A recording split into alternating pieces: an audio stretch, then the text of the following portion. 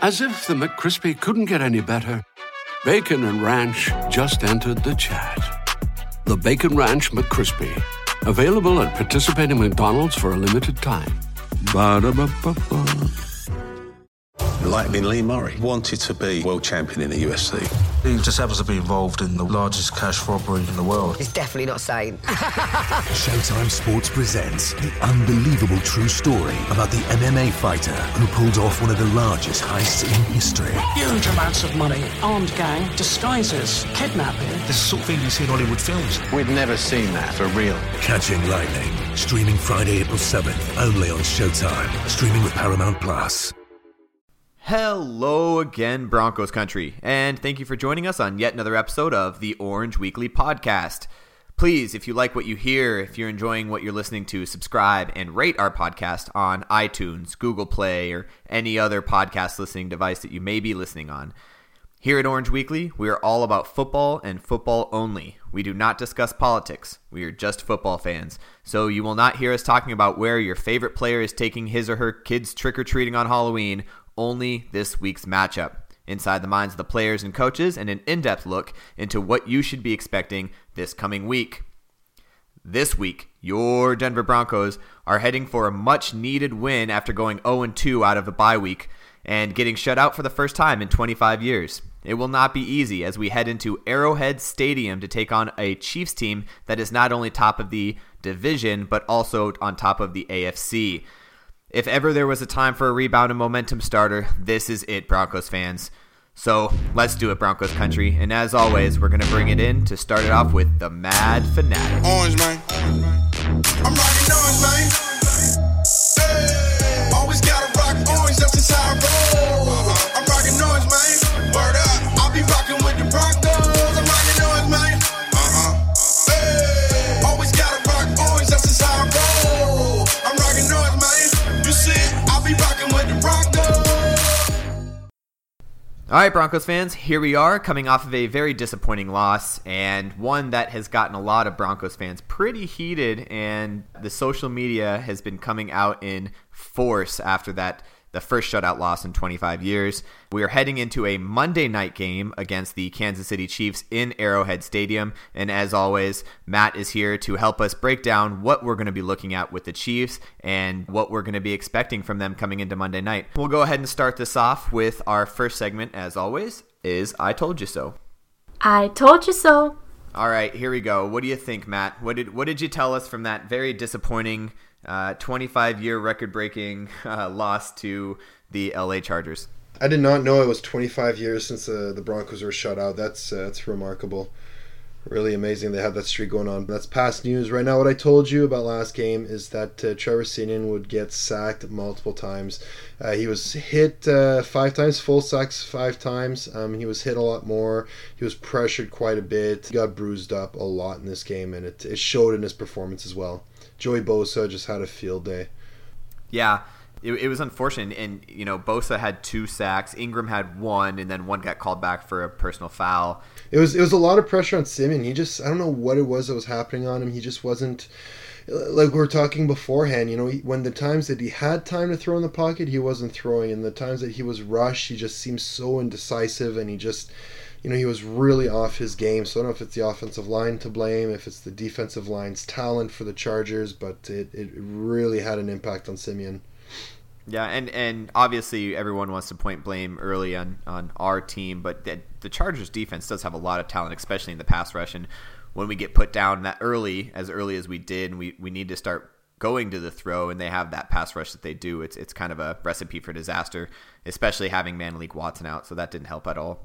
So my I told you so is, if I can even say any, the fact that we got shut out is kind of rough enough as it is. But we did stop the run pretty well, especially in the red zone. After we gave him the ball on our own 20-yard line after the first fumble from Jordan Taylor, we gave him the ball pretty easily. They got him down to the 1-yard line because of a pass interference call, and 4 times in a row we stopped him. So our defense is still playing pretty well. We just need to be able to support them with the offense. The offense needs to be able to step up and put points on the board. So obviously we're not getting shut out. But my I told you so is the defense did stop the run. All right, so now on to our next segment in Who Would Have Guessed? Who would have guessed? So, still talking about that Chargers game, what did you not see coming, Matt?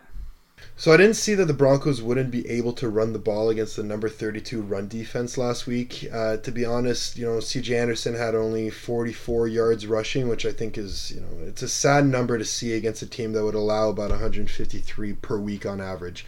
So whether it was, again, that, the Broncos got a little bit too nervous early on since the Chargers had a couple early scores, or they weren't able to move the ball, and, who knows what it is, but they just can't seem to stick with the run, which just seems to be hurting them quite a bit this year. So I'm still very surprised at the fact that they haven't put that much pressure on the run against such a poor running team, or running defense rather. Yeah, and I think all Broncos fans around the world will echo those comments. I think nobody really saw that coming and was really hoping that we could, especially having the run be our strength through the first 4 weeks. Yeah. To not have that happen in this game against the number 32 rush defense is just unheard of. Yeah, absolutely.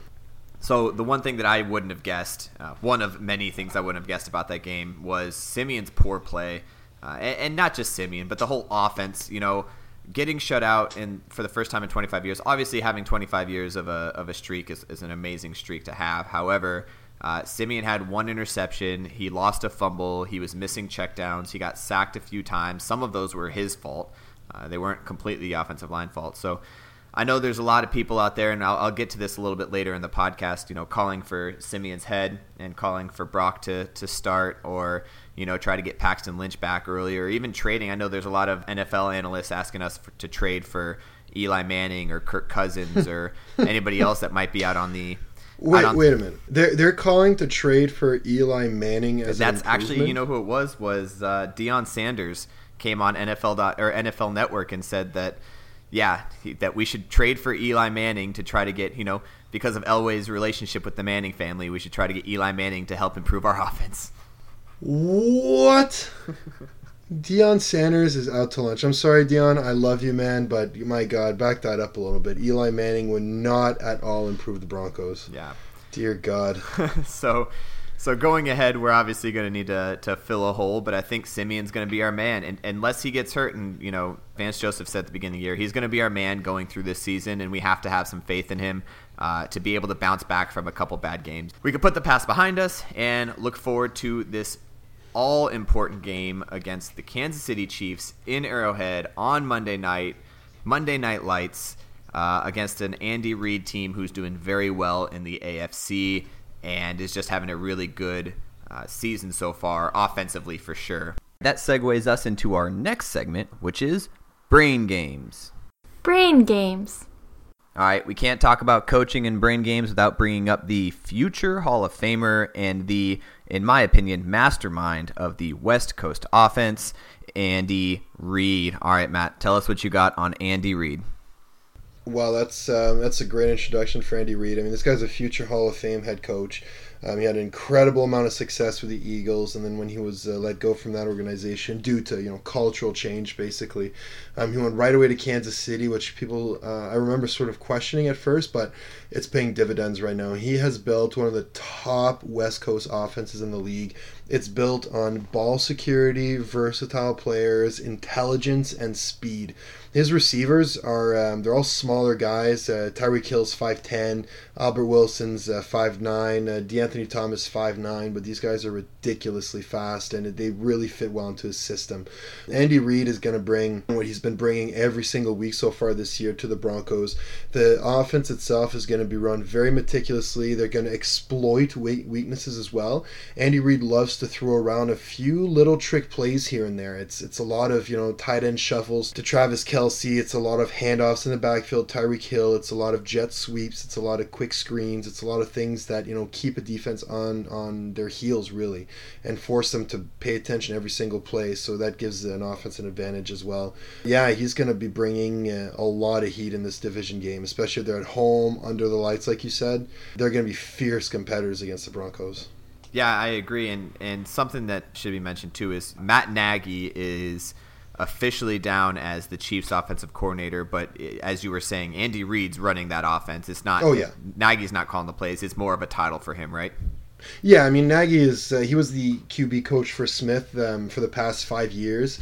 You know, he's just been having a lot of success with Smith. They've built a great relationship. Smith has been performing at a very high level in the past number of years as well. Well, I mean, high level, like, he's not necessarily a Tom Brady or somebody who's been putting up, statistically great numbers, but at the same time, he's the only quarterback this year who hasn't thrown an interception.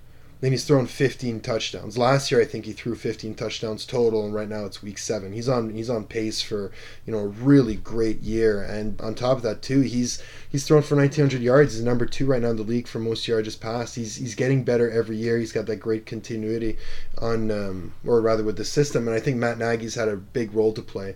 So when Doug Peterson left the Chiefs to go head coach for the Eagles, they had Brad Childress in there for a year as the OC, and then Matt Nagy is assistant OC, and now Matt Nagy's the OC. But like you said, I think it's more of a title. It's more of a job with responsibilities, while he's really close and coaching Alex Smith, where Andy Reid will be calling the plays, designing the offense, making a lot of the big decisions on offense in terms of personnel and all that stuff. So watch him have a big impact, but I think his impact is more of mentorship and friendship, in a sense, to Alex Smith to help them get the success that he's been getting.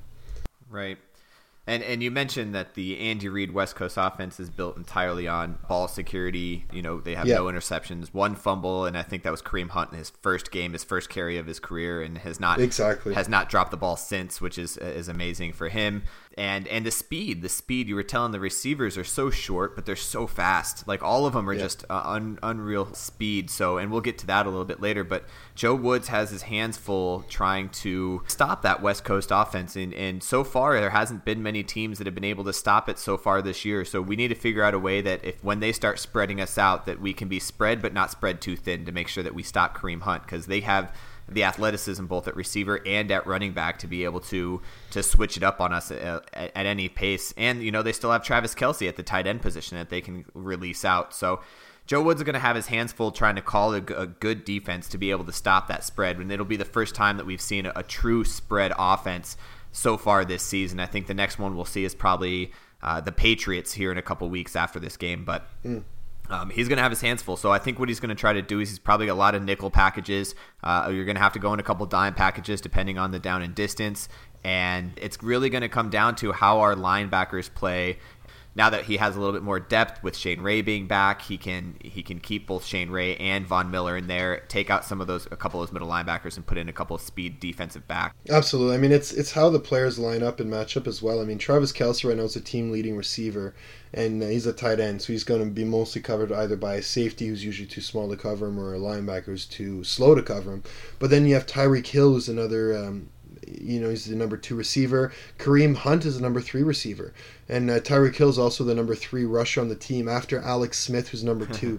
So, these linebackers are going to have their hands full, because all 3 of these guys are in the backfield, and they're the responsibility of the linebackers, really. Yeah. And so for them to cover these guys is going to be Joe Woods better stay up a few hours late this week, because he's going to be... He's going to need to be on top of it. There's going to be a lot of game film watching, because there definitely is a fine line with, being able to prevent the outside from being, getting to the edge, then being a speed team, but also not opening up the middle for the runs up the middle, which Kareem Hunt's been able to take advantage of so far. So he's definitely going to have his hands full, and he's going to have to study a lot of tape this week. Absolutely. All right, let's flip the ball and let's go to the other side. So the Chiefs' defensive coordinator is Bob Sutton. What do you have on him? Bob Sutton, he's an old, wise defensive coordinator. He's been having a lot of success with the Chiefs over the past 5 years. He's also been the defensive coordinator for 5 years, since 2013 when Andy Reid showed up. So they have a good system there. The continuity is in that organization, which is fantastic for the Chiefs. Before that, he was a Jets coach. He coached the linebackers, some DBs, and he was with Rex Ryan for a number of years too. So he has great experience, and he's put together a really strong 34 defense. This year, they're not as strong as they've been in the years before. They lost Eric Berry in the first game, which hurts any team. It's it's your emotional leader, it's your physical leader. So it's been a bit of a tough transition, but he's still got great personnel, and he's still got a lot of players that excel at their positions, and they're top in their positions, such as Marcus Peters and Justin Houston and Chris Jones. So it makes a big difference. But as a defensive coordinator, he's he's very talented. He's very skillful. He's seen it all, really. He knows how to call a game. He knows how to stop offenses with a lot of success. Actually, I'll put an asterisk on that. Maybe not last week when the Raiders and Derek Carr just lit him up. That's, like you said, everybody's got a bad game from time to time. I don't think it'll necessarily repeat itself. But no, he's a great DC. His 34 defense is very solid, very disciplined. He's also able to move around into a nickel formation, a dime formation, depending on the down and distance. But I think based on the fact that he's had the same system for 5 years, the same core players for 5 years as well, the same captain on the defense with Derek Johnson for that amount of time, I think this defense is a lot more focused on the athletes executing versus creating a different system to outmatch an offense. So these guys know their system really well, and it's all about the execution on the field. So I think that's really where Bob Sutton shines as more of a mentor as opposed to a creator for this defense, which, in the long run has a lot of benefits. And I think that the Chiefs are a really strong team because of it.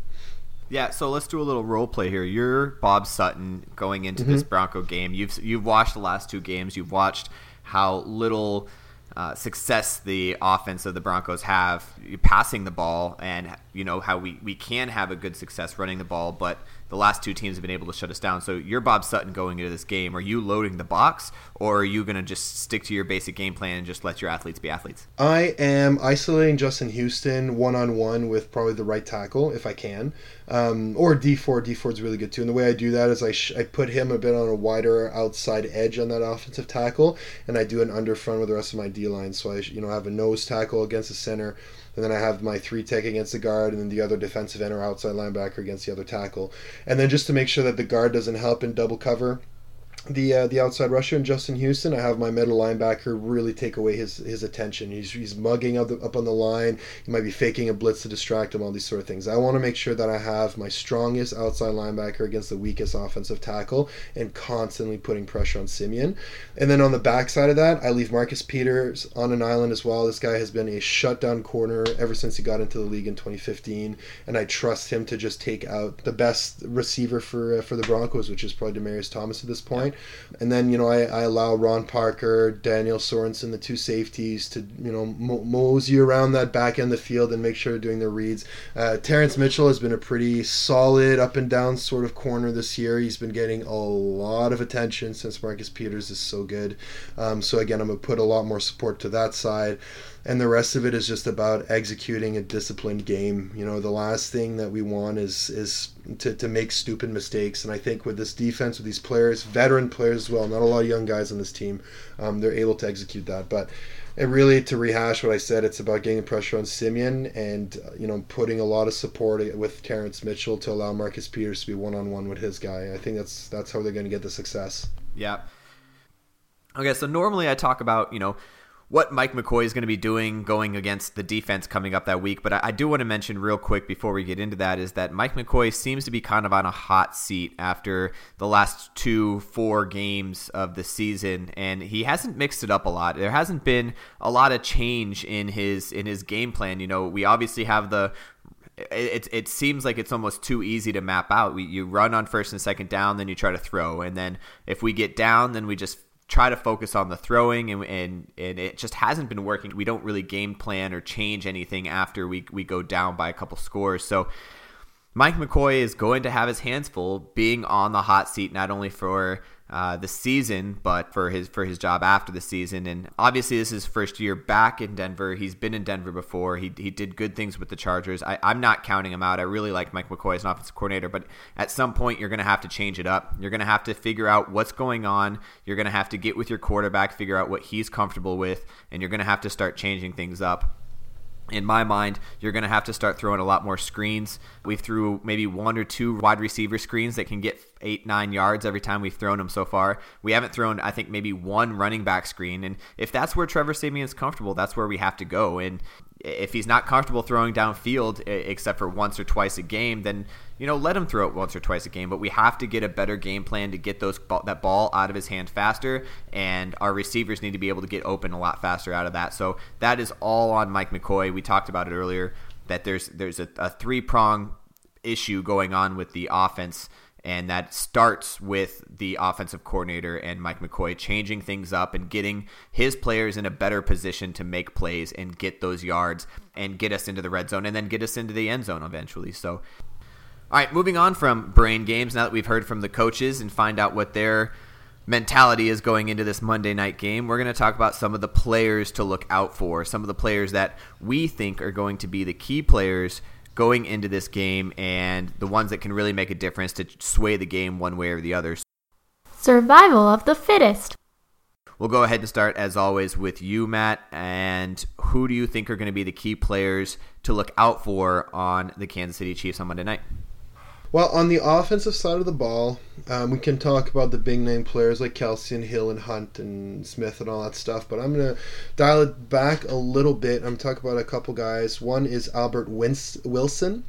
He's the number 2 receiver right now for the Chiefs. In terms of yardage, he's the number 4 guy. And I'm also going to talk about probably Demarcus Robinson right now. He's sort of the part-time number 3 receiver, but he's also number 8 or 9 or something like that in terms of catches and yardages and all that. But the reason I'm talking about these guys is that Tyreek Hill, Travis Kelce are going to attract, and Kareem Hunt are going to attract a lot of attention from the Broncos defense, from Joe Woods, from all the players. So they're going to do their best to isolate them. And then on the backside of that, how do you beat that? Well, then you use your supplement players. You get guys like Albert Wilson. You might not know, he's not a big household name, but he's a pretty good athlete, and he's going to be a guy who's going to hopefully be catching a lot of balls across the middle, taking for big yards. He's smaller at 5'9", so he's a bit harder to key into if he's farther back physically. If it's hard to see him really, so it's hard to really follow him across the field when there's a lot of traffic, which gives him an advantage. I think he's going to be a player that's really going to make some noise this week. He's going to be somebody that you don't necessarily expect to score, but he might score once, even twice. He's got 221 yards right now, and he's averaging about 13 yards per reception, which shows that on average you throw this guy and he's going to get you a first down at least. So that's a really good sign of a great receiver. And on the defensive side of the ball for the Chiefs, I'm going to talk about Terrence Mitchell. Now, we talked about just briefly in brain games here, but he's the guy that is playing opposite Marcus Peters, who's a Pro Bowl, all-pro corner. And Terrence Mitchell gets tested a lot. He's got 39 combined tackles this year, which I think is number 2 on the team. He's got 34 solo tackles, which shows that he's getting a lot of attention, but he's closing the gap. He hasn't had a sack yet or any fumble. He's playing corner, so it's not expected of him either, but he doesn't have he's got 2 interceptions, this year. So he's doing his part as a turnover guy too for the Chiefs, and he's going to be somebody who's going to get picked on a lot this week. They're probably going to try and match up Demaryius Thomas on him to give him a sort of advantage, but he's still a big-bodied guy and he's still very athletic, so he's going to be the one to watch. And if he plays really well, he can shut down the Broncos, and if he doesn't play very well, he's going to get exposed throughout the game. Terrence Mitchell and Albert Wilson are both my survival of the fittest guys. Perfect. I like that too, because those are 2 guys that are not on the big radar. A lot of people want to talk about Kareem Hunt, or they want to talk about Justin Houston, or whatever the case is. So those are definitely 2 good athletes to watch that aren't your main, ESPN guys. Yep, absolutely. And I think, as Bill Belichick, we said in some NFL sounds of the game or whatever clip it was, but he was on the sideline and he was just kind of losing his mind a bit, and he said, we can't let their best player beat us. That is a sin. Right. And I thought it was brilliant. And when you let another team's best player beat you, it's because you didn't prepare well enough. Right. So basically, the Broncos should be able to eliminate the best players for the Chiefs, which means that the Chiefs are going to need to use their secondary players to really make some noise, and I think that's what they're going to do with guys like Wilson and Mitchell. That's smart. I like it. So on our side, on the Broncos side here, we have, obviously, I'll talk about the offense here in a minute, but to start with the defense, I think that with Shane Ray back, we now have Shaq Barrett, Shane Ray, and Von Miller all very, very good pass rushers. However, we need to make sure that we stop the run to make sure that they pass and have the pressure on the very fast receivers to make sure that they don't get open as fast as Von can get to the quarterbacks. However, I think right now we talked a little bit about Andy Reid being able to spread the ball out and spread options. So I think Todd Davis and Brandon Marshall are going to be my defensive players to watch, my defensive survival of the fittest, because they have the toughest job on that defense, and that's you have to be able to keep up the great run defense that we've been keeping so far this year, but at the same time you have to be able to cover some of those, the Kareem Hunts or the Travis Kelce's who are fast in the pass as well, and then not only that, but now you have to stop the jet sweep as well. So there's a lot of things that those guys are going to have to do and keep an eye out. So as far as mentally, they're going to have to be on the ball and very smart. And I have 100% faith that both Brandon Marshall and Todd Davis can be able to do that. But that's where mistakes start happening. When you have 50 or 60 different places that you have to be, depending on what the play is, that's when mental mistakes will start happening. So expect a huge game out of Brandon Marshall and Todd Davis coming this week. On the offensive side, is it fair to say that the whole offense is my survival of the fittest? Because I think that's what I really need to go to. Malik Watson is still day by day, but I'm hoping that he's back. And if he's back, I think our offense clicks a little bit better, and I think Simeon's a little bit more comfortable in the pocket. The other person that I also want to mention coming back is Jake Butt. So Jake Butt we picked up in the draft, and he's a huge tight end coming in. Really expecting him to do a lot of great things for our offense. Is he going to be the key? Is he going to get our offense going from getting shut out to scoring 30 points? I don't think so, but I think he does bring a little bit of a fresh face and a little bit of something that we can rely on for a little bit more checkdowns as well. So now we have 3 great tight ends that we can pull in. We could play a little bit more inside the box and extend it out, and I think Jake Butt's he's gonna get his first catch, maybe his first touchdown in this game. So I would look out for him. But I think my key player, my survival of the fittest on the offense, is going to be the offensive line and the right tackle. If Malik Watson plays, it's going to be Malik Watson. If not, they're going to put Barbary back there because we don't really have anybody else. And if Barbary's there, he's going to be our survival of the fittest guy to watch on the offense. All right, so those are your players to watch out for on both the Denver side and the Kansas City side going into this Monday night. So next up is our favorite, where we get to have a little bit of fun and try to predict the score. I will be honest with you, the last 2 games we have both been absolutely horrible and trying to predict the score here. Going into Rain Man this week. Rain Man this week. All right, Rain Man this week. We haven't had a Rain Man since week 1 when you predicted the original Los Angeles Chargers game. So one of us is due for calling it. So what does your all-important spreadsheet tell us? What is your spreadsheet telling us the score is going to be here? Oh man, my spreadsheet's telling me I might have wasted my time on my spreadsheet. I've been off every week since I've been using it, but nevertheless, it's actually pretty interesting to look at this week because the Denver defense and the Chiefs offense actually match up quite well. They're both top units. This is the first week that the defense of the Broncos are meeting such a high-powered offense.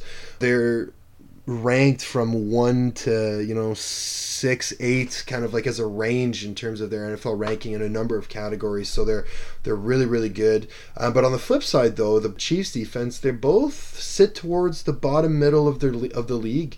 Neither one of them are really extraordinary. So they balance each other out quite well. And this could either be quite a high-scoring game, or it could really be a defensive game. We have really no way of knowing. Nobody has any way of knowing. But I still think under the lights, Monday night game, I think the Chiefs are going to take this one. Sorry, Broncos fan. I really think they do. They do win this one. And I'm going to call a 24-17 win for the Chiefs. All right. So I do want to mention, you said that the Broncos have not faced a high-powered offense in the Chiefs yet, but let's flip that too. The Chiefs have yet to face a high-powered defense like the Broncos as well. They haven't really faced anybody that really has the depth and talent all across the defense as the Broncos, so it's going to be interesting to see if they can still put up the numbers and points that they do against, let's say, the Raiders or the Patriots' awful defense this year. So that's going to be interesting to watch. So my guess on the score, and this is, I don't have a spreadsheet, this is just off the old noggin, which has been wrong for the past all year. I think I'm gonna flip it. And you said 21-7, or you said 24-17? Yeah, 24-17, yeah. Okay, yeah, so I'm going to say 21-17, but I think it's going to be the Broncos. I think we're going to figure it out, and I think we're going to be able to click. I do say I think one of the touchdowns if it's not a special teams or defensive touchdown. I think the special teams defense is going to set us up real well, probably gives the ball in the red zone to start. So in my bold prediction for this week, I'm going to add a little bit more than just the score. My bold prediction is, so far, the Kansas City Chiefs have not turned the ball over but once. They fumbled the ball once in their first game, Kareem Hunt's first ever carry, and has not turned the ball over since. No fumbles, no interceptions. I think this is the week the Broncos get a big pick or a big fumble recovery this week that puts us in scoring position. I think that's what's really going to, if it's not a pick six, it's going to put us in really good scoring position. So I guess bold prediction, I need to be a little bit more specific. I think Alex Smith throws his first interception this year, and I'm going to get even bolder, and I'm going to say it's to Chris Harris Jr. Interesting. All right, going into our final segment in famous last words. So normally after a loss, I give these to Matt, but I do have a couple things to say if you don't mind me taking this one, Matt. Yeah, you know what? After all these losses you've been going through, I'll give this one to you. I think you need a victory for yourself here. I appreciate it. Thank you. Famous last words. So obviously, we are 3-3 on the season, and as Broncos fans, we are very dedicated Broncos fans, and we get emotionally wrapped up when things start going wrong and when things start going right. However, right now things are starting to go a little bit downhill, and you've seen a lot of fans start, I wouldn't say jump ship, but start pointing fingers and calling for, trades and get rid of this guy, get rid of that guy, and a lot of it stems from the offense. But I think we need to stay on course. I think as fans, we can't just be jumping ship on certain players that we've had just because we've had a couple of bad games. Look forward to the rest of the season. There's still a lot of season left to play. We're not even halfway through the season right now, and this game is going to be where it starts. I'm not going to say that this game is a must-win game, but I think it's more of a we kind of need to win this game. Now, if we lose this game, I don't think we're done for the season. I don't think our season's over. I don't think it's the end of the world. However, if we do get this big game, we have a lot of momentum going forward, not only in the division, because we've only lost one divisional game so far, but going forward and going into a bunch of other teams that are much better than the Giants and the Chargers that we've played in the past. So I don't say that this is a must-win game, but definitely a need-to-win game going forward. All right. Well, thank you guys so much for listening. And from both me and Matt, we definitely appreciate everything you guys have done for us and listened to us. Make sure you rate and subscribe to the podcast. Matt, you got anything to say before we go? No, man, just have a good game. I'm rooting for both the Broncos and the Chiefs. I got a lot of Chiefs players on my fantasy team, so I need those points, but, I'd love to see the Broncos win. They definitely deserve it. Make sure you guys tune in on Monday night. Make sure you guys check out our Facebook page, facebook.com/orangeweekly, and check out our live shows. We do a halftime hash as well during the halftime, which has been getting a lot of good feedback going forward. So make sure you guys join in on that. Make sure you subscribe, rate to all of our podcasts. Thanks again to the Mad Fanatic for the music for our podcast. And that being said, go Broncos, and we'll catch you guys next week. Orange, man. See ya. I'm rocking orange, man.